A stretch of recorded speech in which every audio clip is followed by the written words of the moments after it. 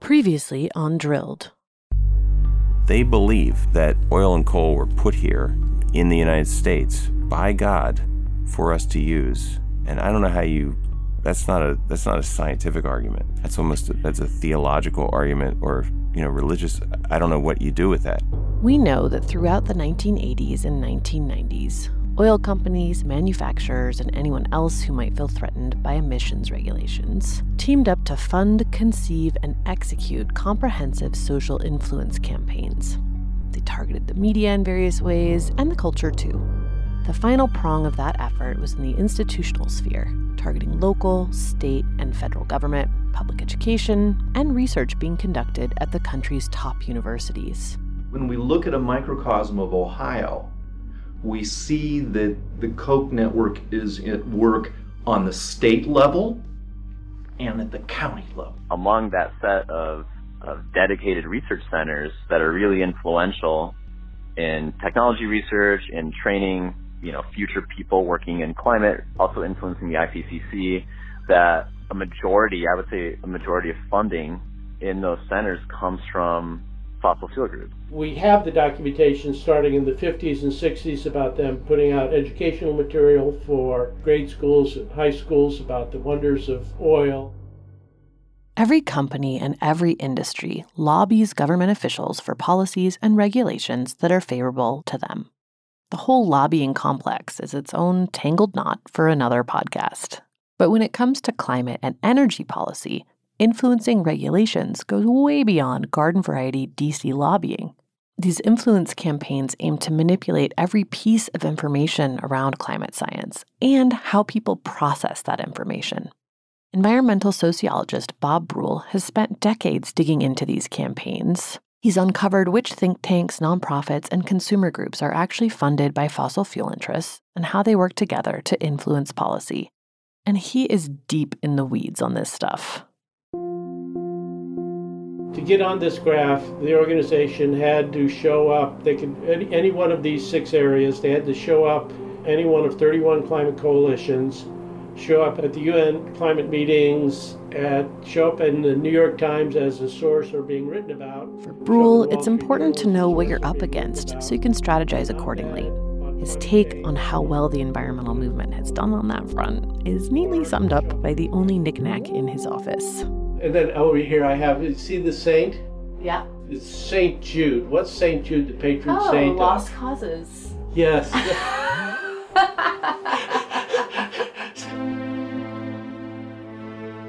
Bruhl has also spent a considerable amount of time looking at how the fossil fuel industry has tried to control its image over the years. One way is to continuously hammer home the point that fossil fuels are absolutely critical to American progress. That's a message that wasn't just pushed to the media, but also to school children. In his research, Bruhl has found documentation of the American Petroleum Institute's efforts starting as early as post-World War II era to integrate this message into public school education.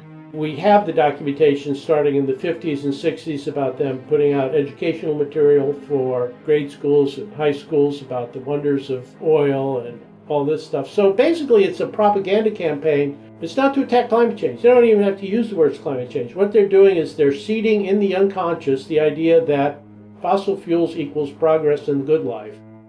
In addition to outspending environmental groups 10 to 1, the various companies and organizations seeking to stop any sort of action on climate change have also been working hard to slow the adoption of renewable energy, despite the booming solar and wind markets. They do so both by influencing government officials at the state and local level, and by focusing U.S. research efforts on far-off experimental technologies rather than those that could be implemented in the near future. Our next partner is Athletic Greens. I take AG1 by Athletic Greens literally every morning. I take it before I start my day, even before I have coffee. I gave it a try because I felt like my immune system was kind of shot and I had low energy in general, and it has really helped me feel like I am getting all of the nutrition I need. It makes me feel focused in the morning and energized and just ready to take on the day. And no wonder I feel so good. It's got 75 vitamins, minerals, and whole food sourced ingredients to improve gut health, mood, to boost energy. It's even making my skin look better. I've never been very good at taking supplements or vitamins, things like that. But AG1 makes it super easy. I just make a smoothie with it in the morning. And if I don't have time to do that, I just throw a scoop of powder and water, and that's it. AG1 was designed with ease in mind so you can live a healthier and better life without having to do very much. It's my kind of product. I also love the single serving travel packs because when I'm away from home, it makes it easy to keep up with a routine, keep my nutrition up, and stay healthy. If you're looking for an easier way to take supplements, Athletic Greens is giving you a free 1-year supply of vitamin D and 5 free travel packs with your first purchase.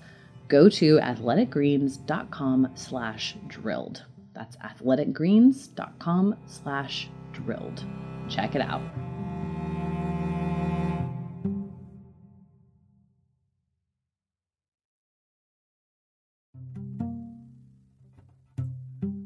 Hi, it's Amy here, and I'm excited to tell you about a new podcast from APM Studios and Western Sounds called Ripple. Such a good idea, this show.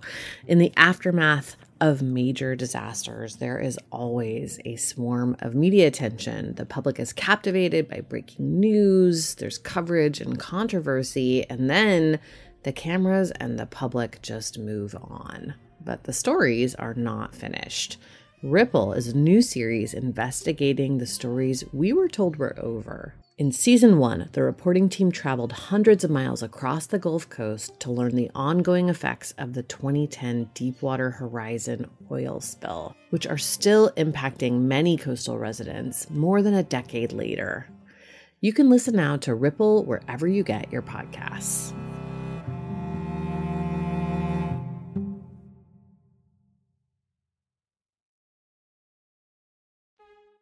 Scott Peterson has been running a years-long investigation into the Koch brothers' network of influence, particularly as it pertains to renewable energy. He's recently been focused on Ohio, where State Senator Bill Seitz, whose campaigns have been funded by the Kochs since about 2012, has been the state's primary blocker to wind energy. But even at the county level, Peterson found the influence of fossil fuel interests. So there's a wind project in Ohio in Seneca County. There's a couple of them ongoing. And what we found is that the chairman of the Seneca County Board of Supervisors flipped. He was for wind, and then suddenly he flipped against it.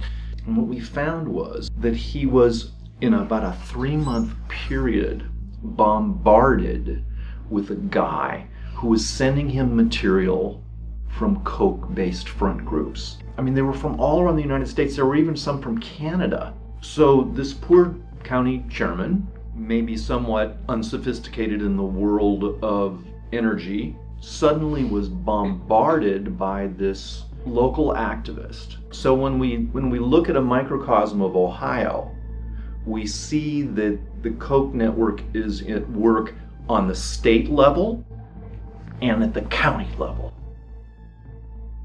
If you unravel how policy gets made, eventually you get all the way back to academic research on everything from the economics of pricing carbon to climate modeling to renewable energy technology. And these days, fossil fuel interests have a huge amount of influence over what gets researched and how. Ben Fronta, a JD PhD candidate at Stanford Law School and the Stanford Department of History, first began digging into the influence of fossil fuel interests on climate research when he was a student at Harvard. His first clue came when he joined the movement to encourage the campus to divest from fossil fuels.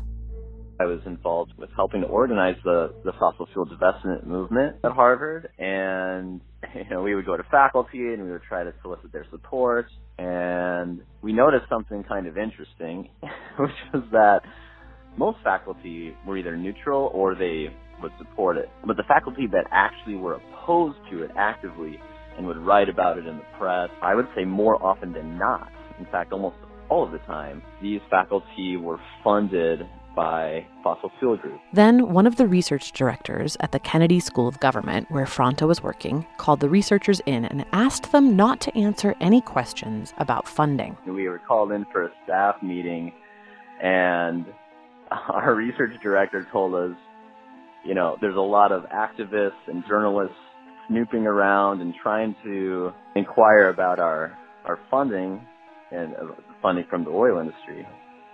And he said, if anybody talks to you, don't tell them anything. Don't talk to them and send them to me instead. For an academic institution to actually tell its researchers, don't tell other people where your funding comes from. That experience prompted Fronta to begin digging into what exactly oil companies were funding at university campuses and how much influence that funding brought them. He has since partnered with Jeffrey Supran at Harvard, and what they've found, it's pretty shocking. What we found was that a clear majority of the sponsorships themselves come from fossil fuel groups. And the biggest sponsorships, there's a few that are huge compared to the rest, and they also come from fossil fuel groups, usually the fossil fuel producers themselves. And so we can infer quite confidently that among that set of dedicated research centers that are really influential in technology research, in training, future people working in climate, also influencing the IPCC, that a majority of funding in those centers comes from fossil fuel groups. We're not talking about little-known universities tucked away in the heart of coal country either. Where the industry is concerned, the more prestigious the university, the better, with research centers at Stanford, MIT, Harvard, and more.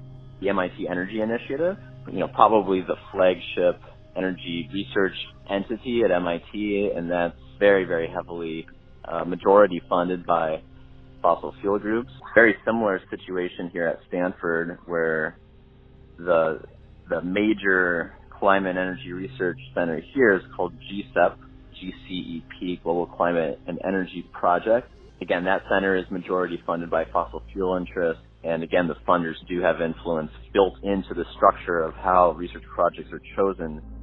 In an article Supran and Fronta co-authored in The Guardian last year, they tell the story of something both say happens all the time at these centers. In this particular story, the Harvard Kennedy School screened a documentary billed as a, quote, balanced discussion about today's energy issues. Supran and Fronta write, who can argue with balance and rationality? And with Harvard's stamp of approval, surely the information presented to students and the public would be credible and reliable, right? Wrong. They then go on to debunk most of the, quote, solutions suggested in the documentary and explain that the doc was funded by Shell, which has also given $3.75 million to the Harvard Kennedy School. The events panel included an executive vice president from Shell, and the documentary included various experts identified only by their academic credentials and not their various industry ties. These sorts of things happen often and systemically, and it's hard not to think that has something to do with the funding these centers receive from the industry. Funding from Shell, Chevron, BP, and other oil and gas companies dominates Harvard's energy and climate policy research, and Harvard research directors consult for the industry. Down the street at MIT, the 5 founding members of the MIT Energy Initiative are all commercial fossil fuel producers: ExxonMobil, Shell, BP, Aramco, and Eni, the Italian oil company. Across the country at Stanford, ExxonMobil contributed $100 million of the $200 million in startup funding for the Global Climate and Energy Project, or GCEP, and has continued to contribute more funds since the center's founding in 2002. In their Guardian article, Fronta and Supran write, to say that these experts and research centers have conflicts of interest is an understatement. Many of them exist as they do only because of the fossil fuel industry. They are industry projects with the appearance of neutrality and credibility given by academia. At GCEP, representatives from each funding corporation form a management committee that is formally involved in selecting research projects and has final say over project funding. The benefits of these research initiatives are multifaceted. They shape the public's understanding of climate science and fossil fuels and influence the science on which any future regulation or policy will be based. When you can successfully fund researchers of your choosing, then you get a whole host of benefits in return. It's a very kind of like multi-dimensional kickback process. So, I mean, for one, you shape the scientific discourse, because it might be true that researcher you're funding would have done that research anyway, but they probably wouldn't have done as much of it because they wouldn't have had the same resources. Their voice wouldn't be as prominent because with that funding, they gain prominence. They can head up their own research center at a university. When they head up their own research center, they can, multiply their output vastly. And they also have opportunities to be hired at more prestigious institutions. And ideally, from the industry standpoint, the ideal situation is you have industry-friendly researchers who are funded by the industry, who are heading up industry-funded research centers at the most prestigious universities in the United States. These efforts have been widespread, well-funded, and extremely effective. It's not an overstatement to say we're farther away from tackling climate change now than we were 30 years ago. And those weren't just any 30 years. Those specific years were critical to stopping warming at a livable level. Had there been a systemic shift toward lower emissions and renewable energy, lives would have been saved. And while the industry often frames it as a question of life and death for a major part of the economy, it's just not. In one hand, you have the earnings reports of a few companies, and in the other, you have the viability of the human race on this planet. And yet somehow, a small and powerful group of men were able to convince an entire nation what they knew themselves was not true, that climate change was uncertain, and that until we knew more, we should not act. They were so successful, in fact, that they've now landed in court with cities, counties, states, and various groups of people suing Exxon, Shell, Chevron, BP, and more for damages. In the next episode, we'll look at why that happened and what it might accomplish. Next time on Drilled. It's like, okay, yeah, this really was done to the public. This really was done to the world at large. That the science was disputed when, in fact, the issues were, to a large degree, resolved.